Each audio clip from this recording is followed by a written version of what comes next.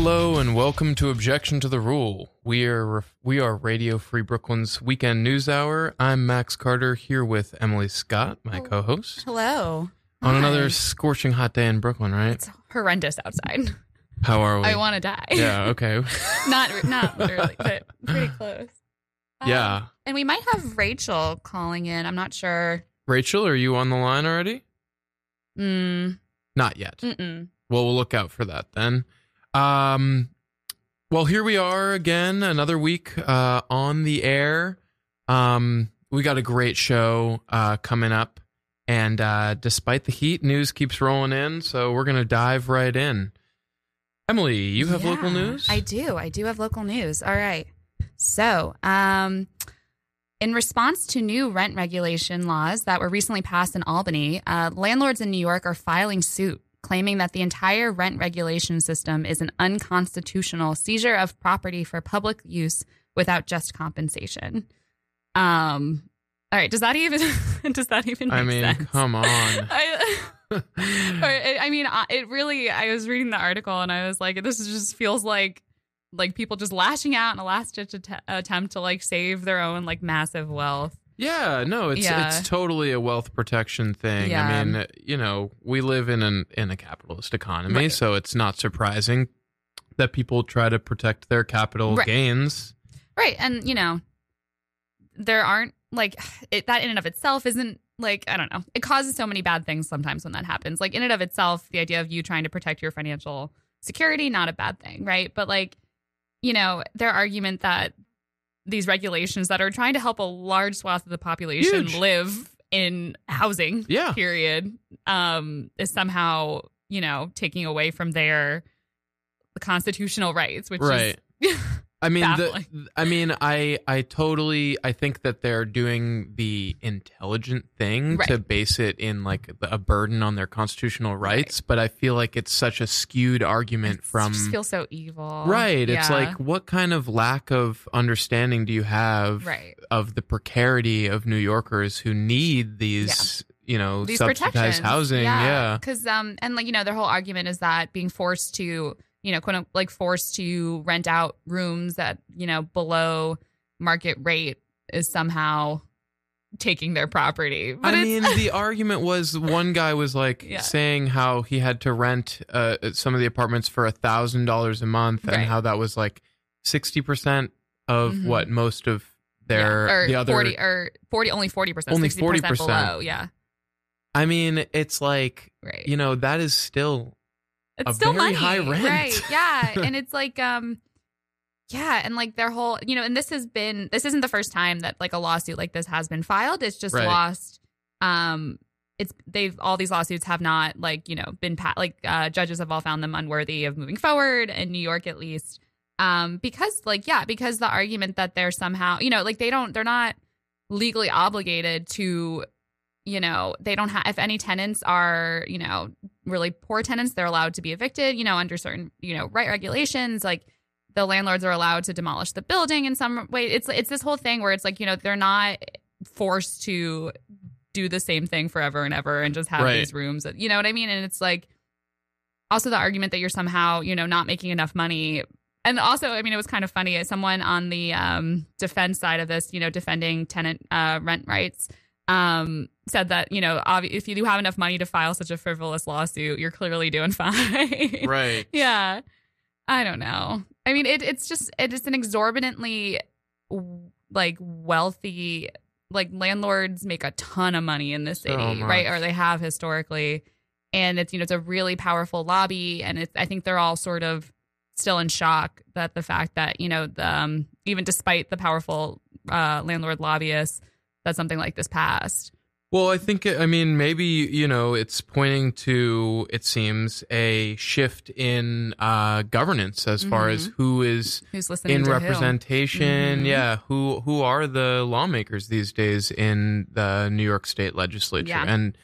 And we know that in this past election cycle, Democrats who are further to the left than maybe the bulk of the, historic New York legislature have gained a huge foothold. And I think this is a clear indication of where they're trying to take, the state government. Yeah. And I applaud that. I mean, I think that it's important to have legislators who are, have the people's best interest in mind. Not just lobbyists like in their ears. Right. Yeah. Right, and right. It's like so refreshing and so it feels so strange. Yeah. And Cuomo passed it, all that stuff. It's happening. Yeah. All right. So moving on to the next bit of news, a darker turn. Earlier this week, federal prosecutors announced that they would not be bringing civil rights charges for the 2014 death of Eric Garner, who died while being held in a chokehold by New York Police Department officers on Staten Island. So many see this as another example in a very long list of police officers being responsible for the death of an unarmed person of color and not facing real consequences for it, real legal consequences. In this particular case, prosecutors found that the officer responsible had used the notoriously banned chokehold for only 7 seconds. And, that with that, they couldn't prove that he acted willfully, which was, the bar set for, for prosecutors to reach to, actually pursue charges. But man, does this feel not like justice at all? I mean, the first feeling is like, God, I mean, these laws are clearly made for, with loopholes, basically. And it's just, I read that, I was reading up on everything, refreshing in my memory. And of course, everyone's been talking about it all week, and just rewatching the video, Eric Garner was a big guy, but there were how many officers were literally on top of him. Yeah. He's saying, I can't breathe over and over. And somehow, they're not listening to him. They're not paying attention. They're completely ignoring what he's saying. And yet they're not responsible. If he was a white woman, if he was small, if he, whatever, it's kind of crazy that they're literally, he's trying to calmly, to let them know that he's in distress, and they completely ignored him because of their own, biases. He was on the street corner trying to sell a cigarette, Lucy's, whatever. I mean, allegedly. They didn't even prove that he was doing anything. Yeah. So it's that nonviolent. Is right.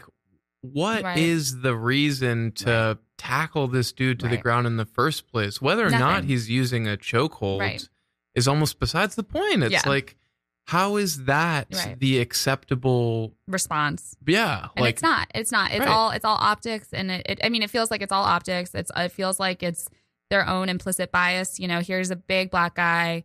If we don't, pull him down, he's going to pull us down. Right. But of course, he wasn't doing anything. He wasn't doing anything. Yeah. And it's beyond him doing anything, it's yeah. I mean, I know. It's just crazy that we're talking about this 5 years after. And that's the next question. Why did this take 5 years? And everyone's, if they were just going to, and they really ran out the clock on it. Apparently the statute of limitations on something like this was running out, literally the day after they announced that they weren't pursuing charges. And it's why did this take 5 years to just decide, no, we're not gonna. It's surprising as well, because is the AG Letitia James in? We might be having our third co-host calling right now. Hello. Hi there. Hi. Hey, Rachel. Welcome, Rachel. Hi. How's it going? It's going all right. Welcome. Have you been listening at all? Do you know what we're up to? Yeah. Where are we? So we're talking about the decision by federal prosecutors to not pursue charges against the police officer who was responsible for Eric Garner's death. Oh, yes. That's where we are. That's where we are. Yes. So we still are 5 years after the incident. Sorry for the reminder. Yeah. Yeah. Any thoughts on it? Yeah. Yeah, it's interesting. It's one of those, I feel like there's a little bit of history repeating itself. Mm-hmm. It's a little, I'm seeing shades of, Amadou Diallo with this. Yeah. Years ago, there was including the outpouring, the outcry that followed it. I'm seeing it. Two things, three things kind of stand out to me. One is that we're nearing a statute of limitations at the 5-year mark. Yeah. For filing for federal filings, that is specific types of federal charges. That's one thing that stands out. The other thing that stands out is that there are still departmental charges that can that the officer can face. I think this case, as with a lot of cases like it, really kind of screams, what's going on with your protocol and procedures? Mm-hmm. Why is it that this is sort of okay to just take somebody down? These chokeholds aren't illegal. Why is it when someone says, I can't breathe, we don't kind of ease up? I don't understand why this is considered the acceptable, because this is there. I hate to say this, but there are procedures and protocols that officers follow in certain situations, and it's part of why he's being found not guilty here is that he's not violating some of these steps. There are certain steps that are supposed to be followed by officers in given situations, and why haven't we kind of looked at these protocols here? And the third thing that stands out to me, and I think we need to talk about this more, is there has been one arrest made and one person charged and one person serving time in this whole situation. That's the person who videotaped everything. Wow. Yep. Yeah. And I'm still chewing on that a little bit. Oh my! I didn't even realize that. Holy shit! Yeah, I don't know if they're still. I don't think they're still serving any time. But one person was actually sentenced, was actually charged and convicted of something. I'm part of my ignorance. Off the top of my head, I don't remember exactly what the charge was, but he videotaped it. Got into more trouble than anybody else. Right, Ramsey Orta, who filmed the incident, took a plea deal on unrelated charges. But says police harassed him after filming officers killing his friend. Yeah. Yeah. I mean, it's that sort of thing too that, makes I know that, nothing, we're not up, this guy, this guy's not totally free yet. We don't know if he's the officer responsible is going to face, consequences departmentally. But when you hear stuff like that, I'm skeptical that the department, which, has these procedures that he was ostensibly following, will, use him as will act on, I don't know. Yeah. I mean, the question of why did this take 5 years? There may be defendants may have a really good legal team that are intentionally trying to drag this out to the point where they push the statute of limitations. It may have a really good legal team that is trying to work that angle. Yeah. It may be that people prosecuting the case wanted to really take their time and get this right, and that's things do take time. But I'm concerned about the chilling effect that the arrest of Ramsey might have had overall. Are people going to be afraid to come forward or take with video? Right. Are people going to be afraid to take video? Things like that. Right. I mean, the combination of the conviction of Ramsey Orta, whether or not it was on unrelated charges, at such a, at this point in the timeline, and then the subsequent lack of prosecution for the officer, I think combined to make exactly what you said, just a massive chilling effect on how people will follow up on these kinds of cases. I mean, you see Daniel Pantaleo, who's that officer that put the chokehold on Eric Garner, is sitting on desk duty. He hasn't been stripped of his position. I mean, he's not on the street, but I think his payroll went up. Yeah, exactly. Right. Yeah. He's made more money since then. Yeah. And, the fact that it's basically on a technicality that he was able to argue that it wasn't a willful chokehold. The focus on the chokehold itself is what's so interesting too. Right. It's like it almost feels like you watch this video and it's all these men taking down this one guy and just ignoring his calls for distress and on an alleged charge. Yeah, and it's like it just feels so besides the point. The chokehold itself, I know, is a flashpoint, but it's like any sort of force that's unnecessary and unnecessarily hurtful, whether or not it's sanctioned by the, you know what I mean? Like, just why? Like, it's baffling still that's like, and of course, I'm sure that's like the defense's whole argument that like the chokehold is the reason why, blah, blah, blah. But I mean, you know what I have also not heard is any remorse from the officers either. I think that this case would, I think all of these cases might go differently in the public eye if an officer were to come forward and express remorse or some kind of bad feeling. But I don't think I ever hear that. And I know. I'm not necessarily, And there's probably, there's so many reasons why that might be the case. And it's, I'm sure it would be helpful for the healing process even, but maybe it's a cultural thing, just like that sort of, to be an officer, you have to see a lot of things that are really damaging, I guess, to your like ability to process those things, I think regularly, probably for a lot of officers. Yeah. Mm-hmm. And that's probably why we don't hear more of that. Like they have to, and it's like a culture, and it's the culture around them too, trying like all showing them support. Like, you're fine, you did the right thing. And them having to believe that too. I think, in order to move forward, kind of it builds in and on itself, I think, potentially. An unfortunate reality. Sucks. All right. All right. And lastly, on the local docket, a little bit different today. A bit of news that's kind of like a little call to action, maybe. So the East Harlem nonprofit Picture the Homeless can use your help. So it's a homeless-led nonprofit, and it's struggling to pay the rent on its storefront, which it uses to organize advocacy efforts, as well as a space for people to get advice, use the computer, the bathroom, or just get out of the weather, which are all things that, like, which is amazing. Like, I actually had never heard of the nonprofit before. And it's like, what an amazing organization. I think, they cited about 60 people use the storefront for those various reasons every day. It's just an amazing resource. And it's the fact that it's run by homeless people too is just something that you don't hear about a lot. Yeah, I did not it's know led by the nonprofit homeless themselves. So they're planning a Let's Pay the Rent party on July 27th. $10 admission and $10 dinners goes towards the rent. And there's also a GoFundMe campaign.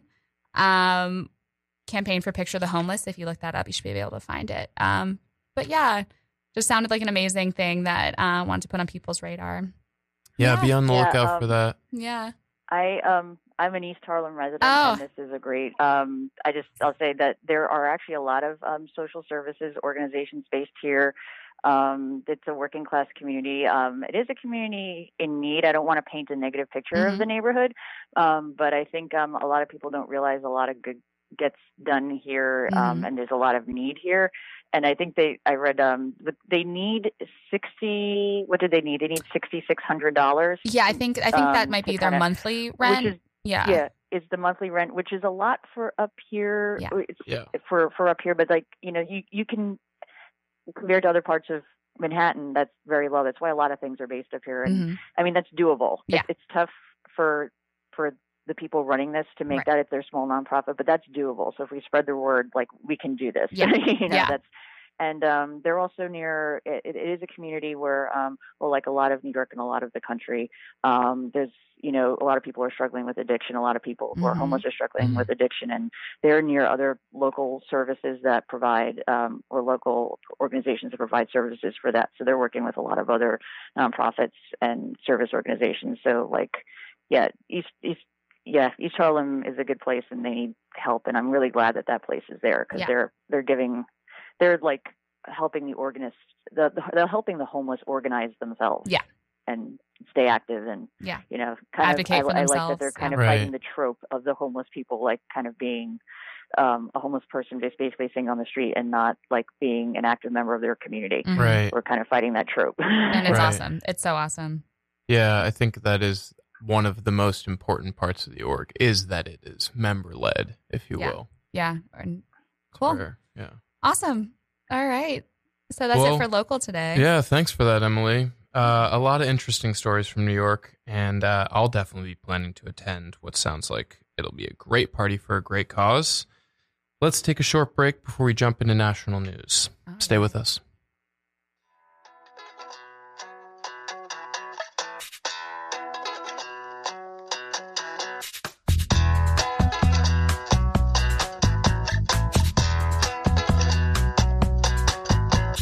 Adjectives on the typewriter. He moves his words like a prize fighter.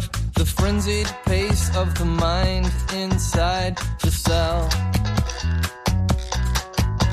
The man on the street might just as well be. The man on the street might just as well.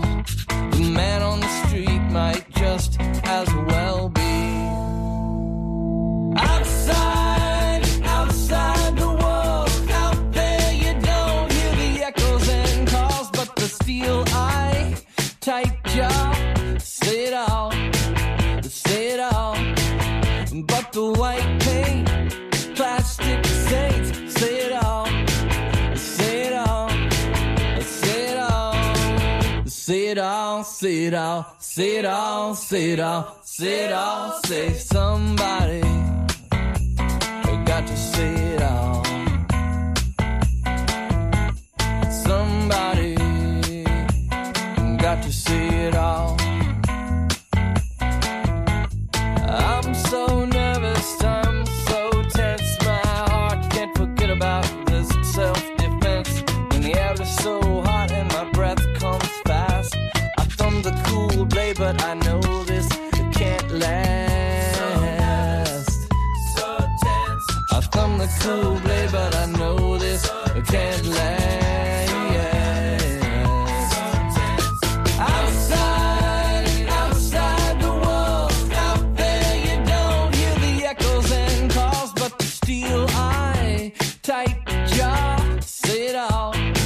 Say it all, but the white paint, plastic saints, say it all, say it all, say it all, say it all, say it all, say it all, say it all, say it all, say somebody got to say it all.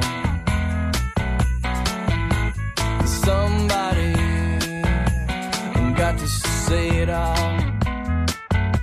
Yeah, adjectives on the typewriter. He moves his words like a prize fighter. The frenzied pace of the mind inside the cell.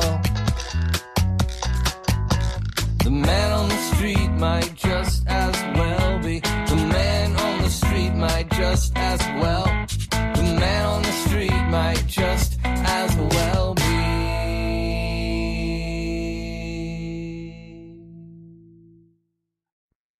Welcome back to Objection to the Rule. I'm Max Carter, here with co-hosts Rachel and Emily. Hello. We just heard Shadow Stabbing by Cake. Yeah. If you're joining us just now, we started the hour with local news and a call for action. Check out Picture the Homeless online for information on their benefit party to combat homelessness. Now let's turn to the national stage. Emily, I believe you took this on this week as well? I did, All yes. Right. Did lots of research this week. All right. So I don't know. I can't remember if we touched on this last week, but the whole ICE raids situation that's currently happening. Trump announced, last week a giant sweep trying to target about 2,000 people living in the U.S. illegally. There's been kind of like random spottings of ICE agents around the city since last weekend. And it's unclear if it's related to the federal, what all that stuff from immigration and customs enforcement agents. But just a little PSA for anyone who's unsure of their rights in that scenario. So excuse me while I just read off this list. But a person approached by a federal agent has the right to remain silent, even if they are asked for their immigration status or where they were born. They do not have to sign any papers and have the right to speak with an attorney. They do not have to open the door to their home for ICE or any other federal agent unless a court-ordered warrant is presented. And that court-ordered warrant has to be signed by a judge as well. Mm-hmm. So you have to make sure that it's signed before you can ask them to slide it under your door if they have it. Yeah. And unless there is a court-ordered warrant, they do not have to present documents proving their immigration status. And another note I read too is that, if you do choose to talk, make sure you tell the truth. Because lying can get you in big trouble too. Absolutely. Yeah. No, it's a scary time for a lot of people living in this country. So just, and don't let anyone, and it's hard, but try not to let anyone convince you that you don't have these rights. Because you do. Absolutely. Yeah. Yeah. I mean, I can't. The raids, right. Mm-hmm. I'm sorry. No, go ahead, Rachel. The raids were supposedly announced. It was he tweeted they were going to happen on Sunday, but a lot of things started happening on Saturday. Right. And I want to thank every New Yorker who followed the adage that was instilled in us since the 9/11 attacks. If you see something, say something, because people took to social media and were posting things like, "I spotted at 72nd and Broadway subway station. I spotted at this major intersection. I spotted here. I spotted there," and we're kind of showing up and telling people, "No, you don't have to do that. You don't have to talk to them. You don't have to talk to them." And I thought it was a great example of community outpouring of support, like people looking out for their neighbors. Yeah, and also interesting. Just bear in mind, hey, we're going to come. We're showing up on Sunday. Could mean we're going to show up on Saturday or Monday, or Yeah, I mean. Yeah. I mean, that's the kind of fear people are living with, where it's like every single day. Yeah. I mean, the fact there was even an announcement. Yeah. Yeah. I mean, I think that I heard that the Trump administration actually decided to postpone what they were saying would be these massive raids because of how much public outpouring there was. Right. They basically said, we're not going to tell you next time because. Great. Right. So awesome. It's like great that people are out here when we know about it coming up, but the reality is that these kinds of raids are happening every single day. People are being picked up every single day.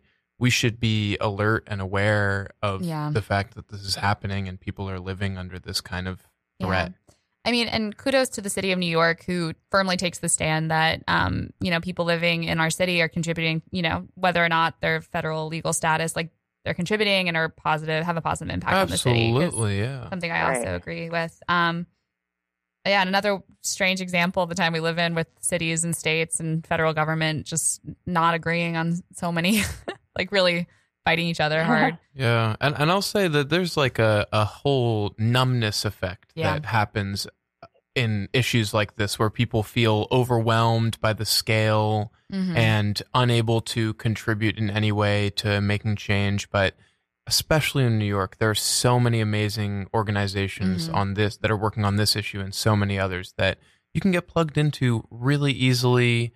I know, for example, New Sanctuary City got a lot of publicity and fame a few years ago when they were helping a prominent immigrant activist, Ravi Ragbir, with his case, protecting him from an ICE deportation and eventually winning more time for him.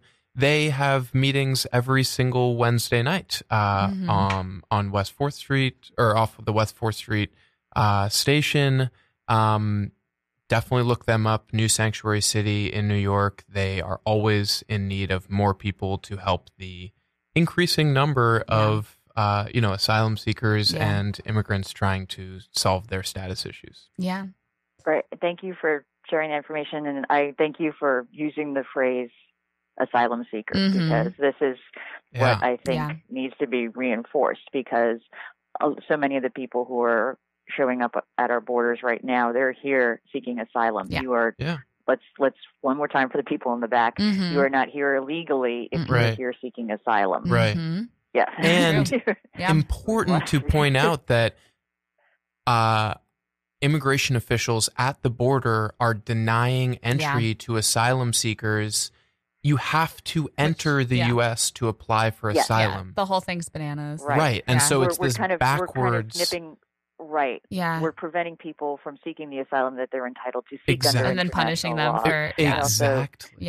We're and also this is also a kind of a Trump administration tactic, if you will, to brand people who are here have gotten inside the country here to seeking asylum, to refer to them as illegal immigrants. And that's it's just a kind of a rebranding. An inappropriate. Yeah. And, and a reminder, like the language used is important. No person is illegal. Right. You can't, as a person, to exist. And that's nothing new too. I was reading about, the phrase illegal alien, and that's from the early 20th century. And that was specifically used in the same purpose, essentially, to create the sense of an other trying to infiltrate, this is our space.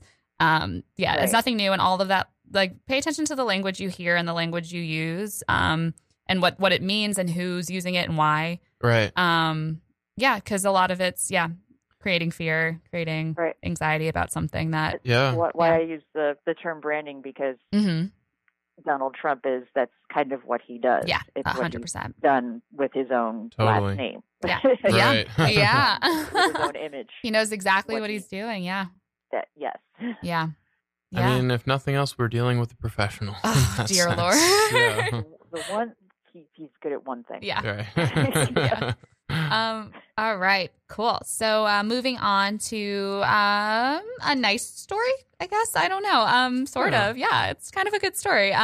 So this past Friday, 3,100 federal inmates were granted early release as the implementation of the First Step Act came into effect. So this is a piece of bipartisan, which is something you don't hear, shocking, criminal justice reform legislation that was passed this past December.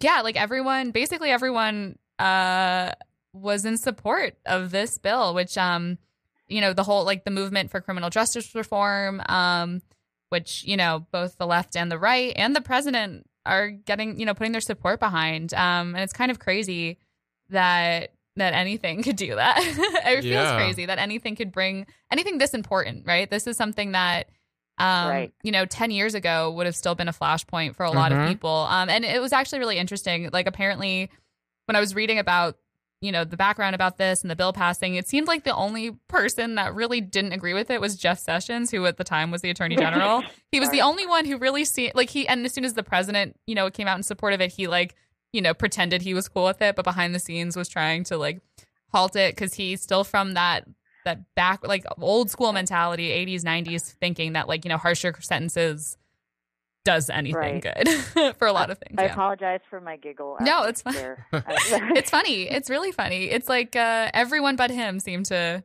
be on board with this. I'm sure others inwardly kind of weren't happy about it, but Jeff Sessions couldn't because he's like a 50s throwback there. Yeah. I mean, older even. Yeah.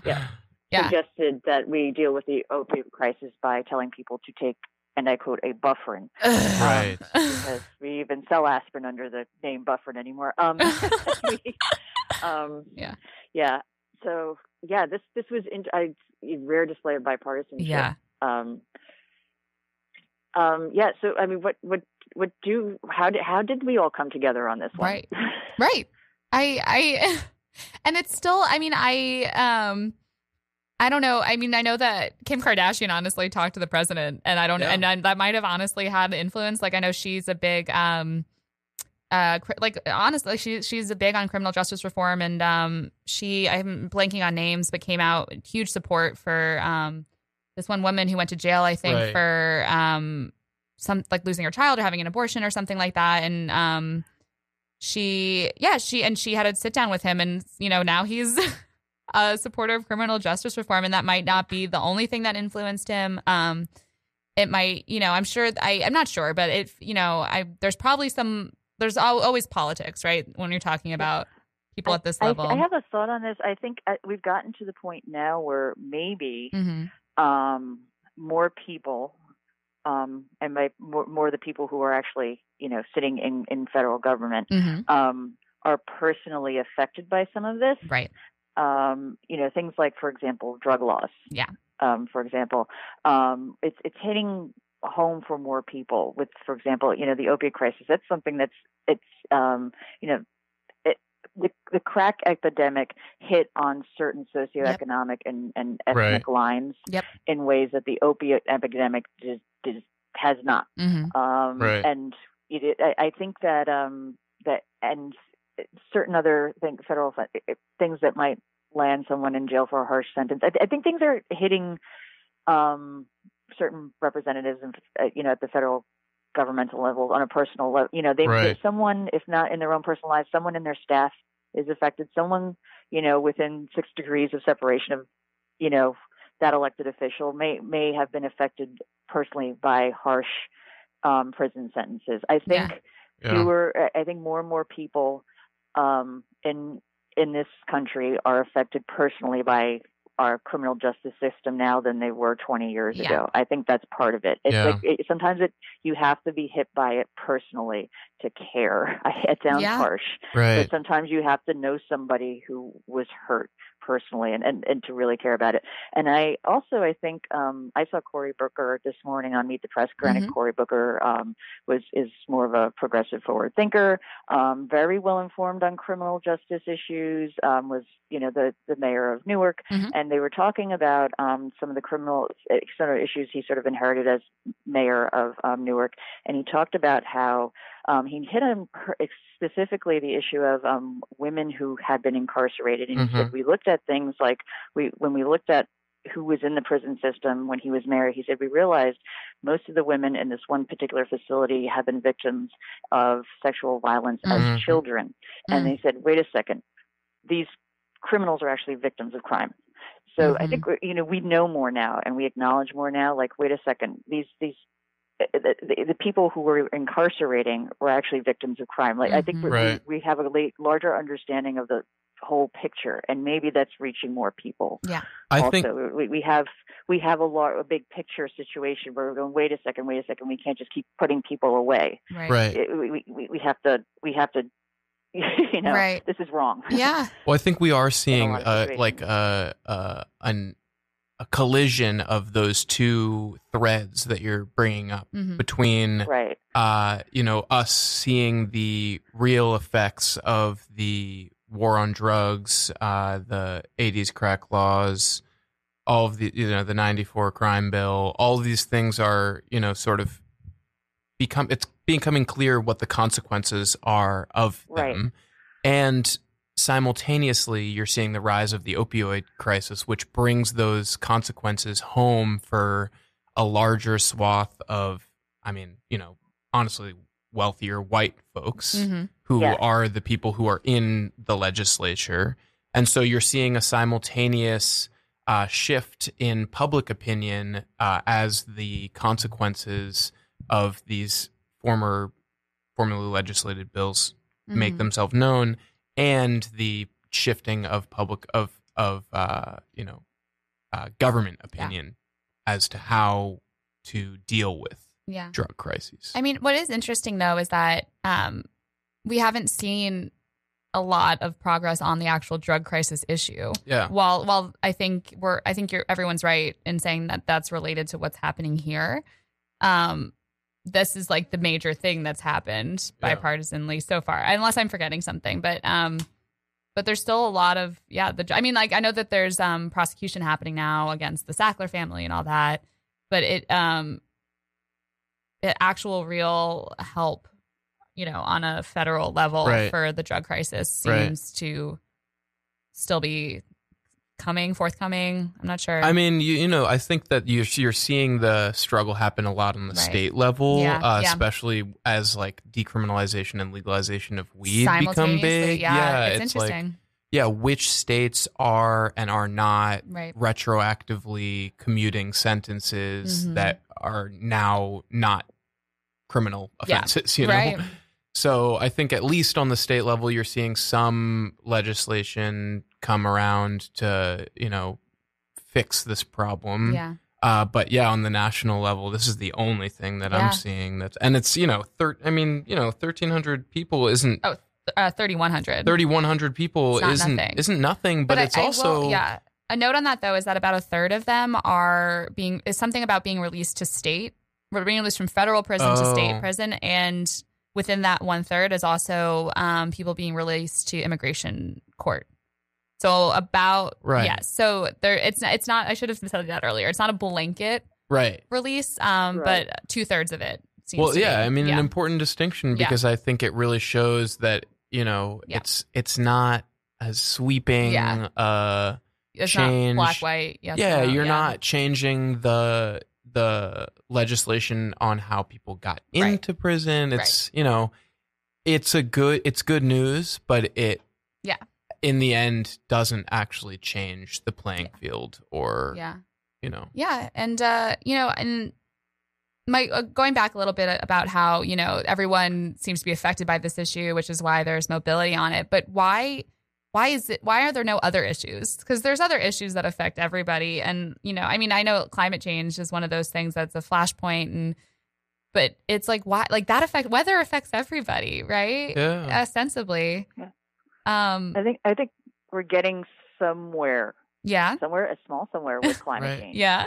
And I think the reason we're getting a small somewhere is because it's an issue. People, the way we've tried to make it a non-issue by basically falsifying the science and rebranding, if you will, and say, we're trying to talk around things like we at one point called it the greenhouse effect. We called it global warming. We stopped calling it global warming to call it climate change because that was a more accurate way of describing of what was happening, and also because global warming have been kind of misused by people like with how could I have a snowball? It's snowing so much. Now it's like we keep changing the wording around because the wording gets co-opted by folks who have an interest in denying keeping greenhouse denying gas. It's happening. But you know what? There's a growing a population of young people in this country. Basically, the youngest generation of this is basically how things work.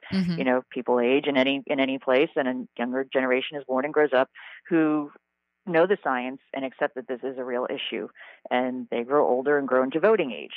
And for them, it's an important thing, and it's an important thing not just for young people in this country but around the world. And those people are more and more connected through like social media, for example. We're more connected.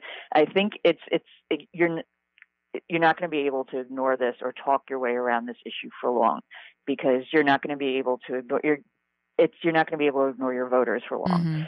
Younger representatives in government and in Congress right now are making it an issue. Younger voters are going to make this an issue. You can't ignore younger voters forever. Right. We learned this back when Bill Clinton ran for office in 1992. He tapped into that 18 to 25-year-old. We were, the Gen X's. He said, "Listen, this is important. These people are here. They're part of our country." And he really acknowledged the fact that like there are issues concerning this demographic, and that's been a thing ever since. And it's just you can't ignore this. I think it's going to take a long time. Hopefully, it won't take so long that we all like just sizzle up and burn. Before it gets addressed. But I think too many people care about it, and at some point, you can't. Representatives can't ignore their constituency forever. And a growing number of the constituency, the voting populace of this country, cares enough about this that they'll make it an issue. You just gotta hope so. Yeah. Unfortunately. I don't know. There's just so much money in the gun lobby. Right.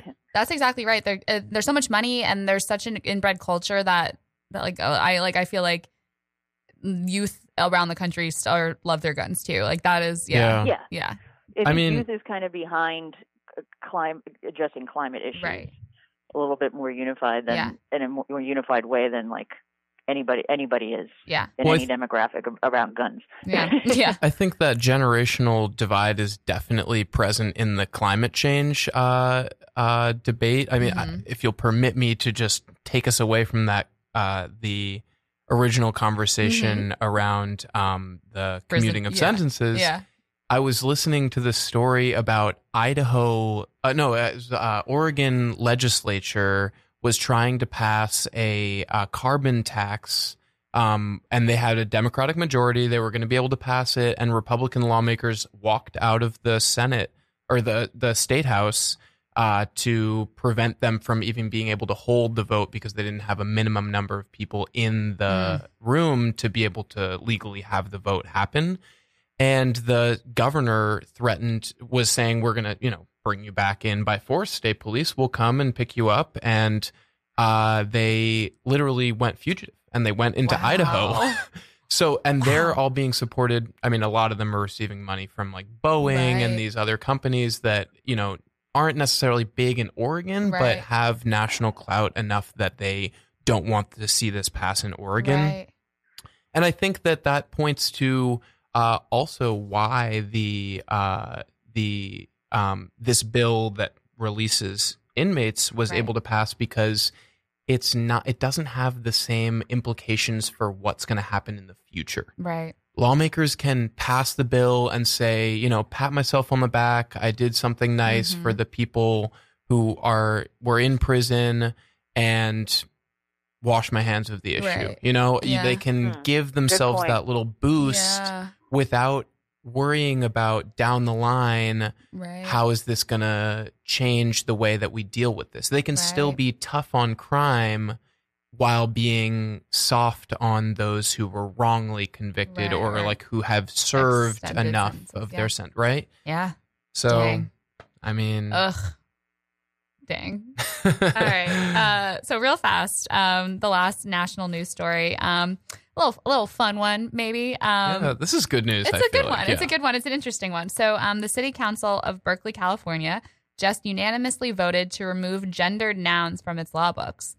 For example, policeman will now be police officer. Manhole will now be maintenance hole, which is a fun one. And he or she will now be they, even if it's referring to only one person.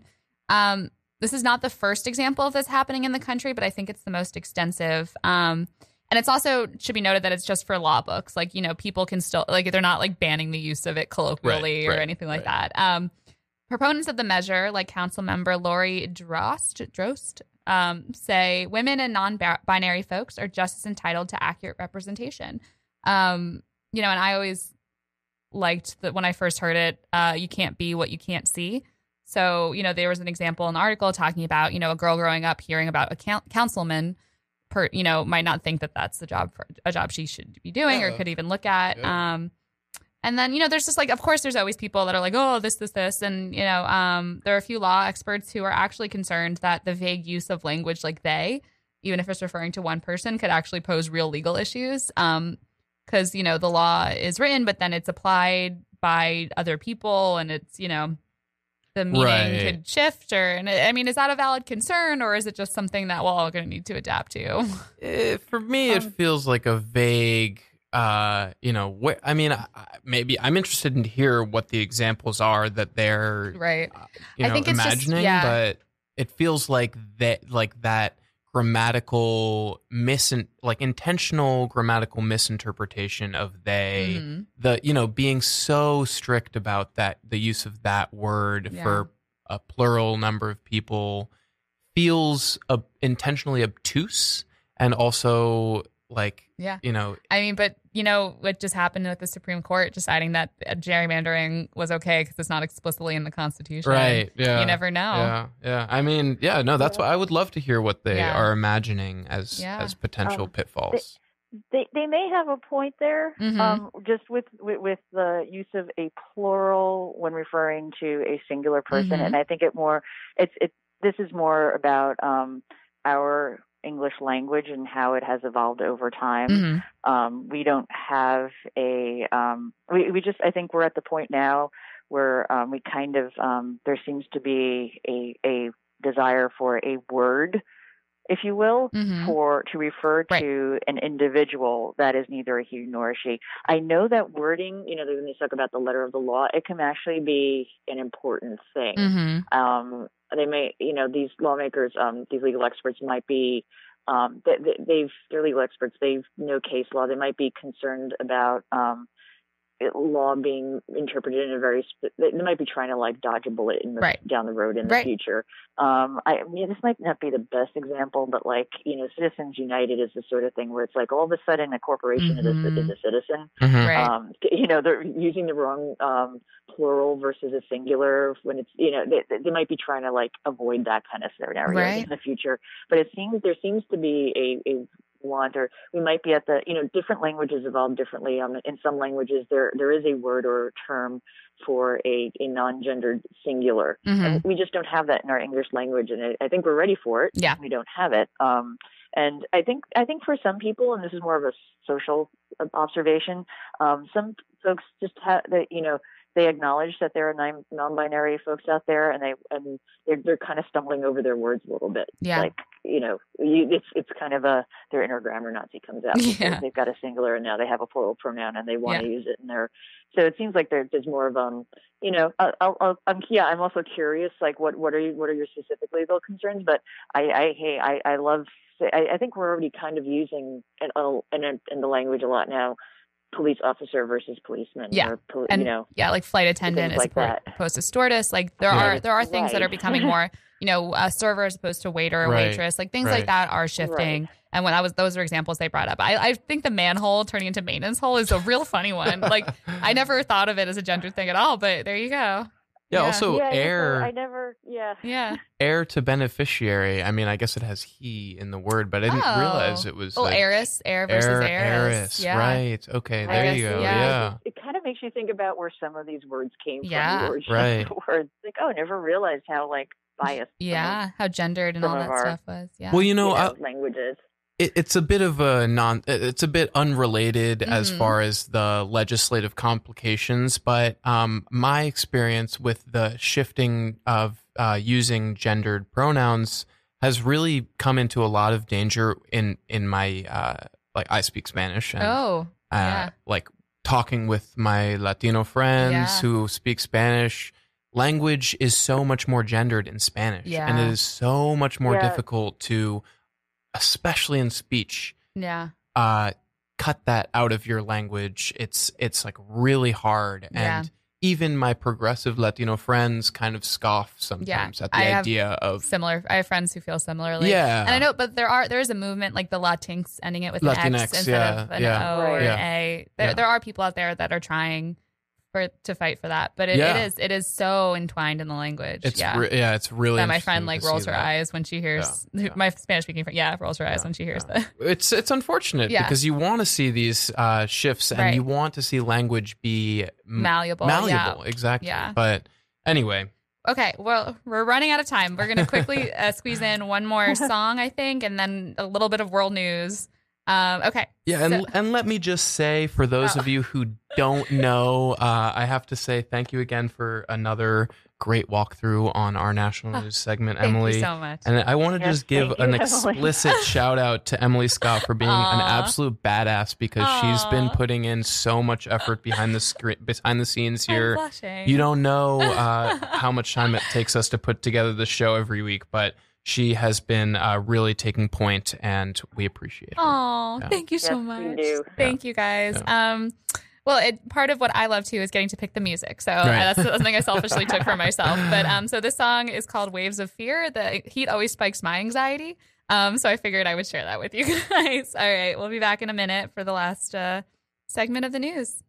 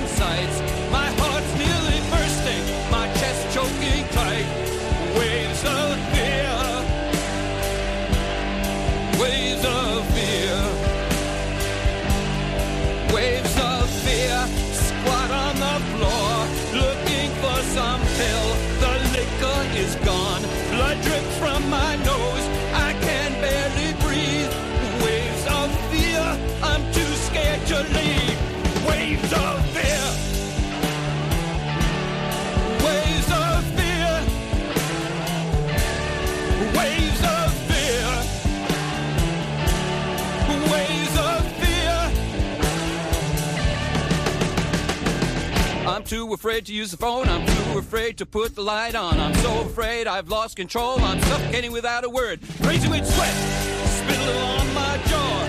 What's that funny noise? What's that on the floor? Waves of fear, pulsing with death. I curse at my tremors, I jump at my own step. I cringe at my terror, I hate my own smell. I know where I must be in hell. Right. Yeah, so that was Waves of Fear by Lou Reed. One of my most problematic favorites, but yeah. Truly. Yeah. All right. So we only have a few minutes because we had some great conversations on local and national news. But Max, pick a world news story you want to talk about. Well, honestly, there was quite a bit that happened this week on the world stage. As always, we tend to be focused quite a bit on our own country. But this week, we see increasing or rising tensions in the the Strait of Hormuz and the Suez Canal.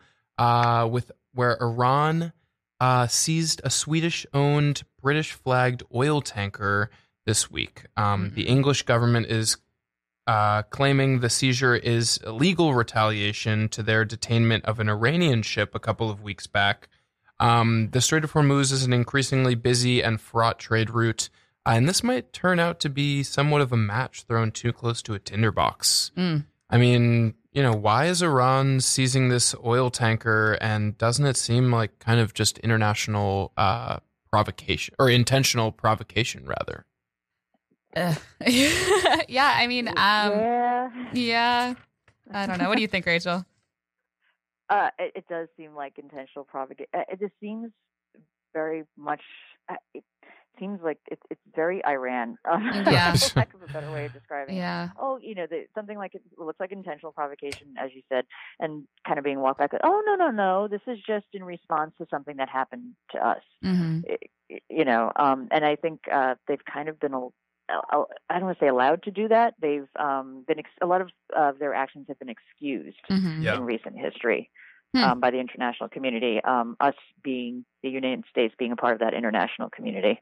Yeah. I mean, that's interesting too. And I wonder, historically, I know that we've not treated that country well, like 1970s style, overthrowing governments for fun, for our own interests. So I wonder if it's sort of trying not to do that again. I don't know. Well, I don't know. It just feels really strange because they're on the verge of war, it feels like. Really feels like the U.S. is pushing for it. John Bolton and all of his cohort are not afraid of trying every single avenue they can to push for an actual conflict. And Iran has a bit of a complicated relationship with the region, obviously. Yeah. And so it feels like a dangerous move for a government that is in precarious straits. Straits on straits. Right. Yeah. But that may be all the time we have. I know. We have a minute and a half left. Yeah. You've been listening to Objection to the Rule on Radio Free Brooklyn. I'm Emily Scott, here with Max and Rachel. Yeah, and you can find any of these episodes online at radiofreebrooklyn.org/iPhone if you're using an iPhone, or /Android if you're using an Android, or just radiofreebrooklyn.org if you're on your computer. We record all of the episodes of this show and others, and you can find them online. They're archived. We also have a great newsletter, which you can sign up to keep up to date with new programming, upcoming RFB events, interviews, ticket giveaways, special offers on RFB swag, and more. Sign up at radiofreebrooklyn.org/newsletter. Yeah. All right. Any last thoughts, guys? Or cue the outro music? Right. You're listening to Radio Free Brooklyn. This is Objection to the Rule. All right. Thank you so much. We'll be back next week at 1 p.m. Take care, Rachel. Bye. Have fun, Emily. Take care. Thank you, guys. Thanks for listening, everyone.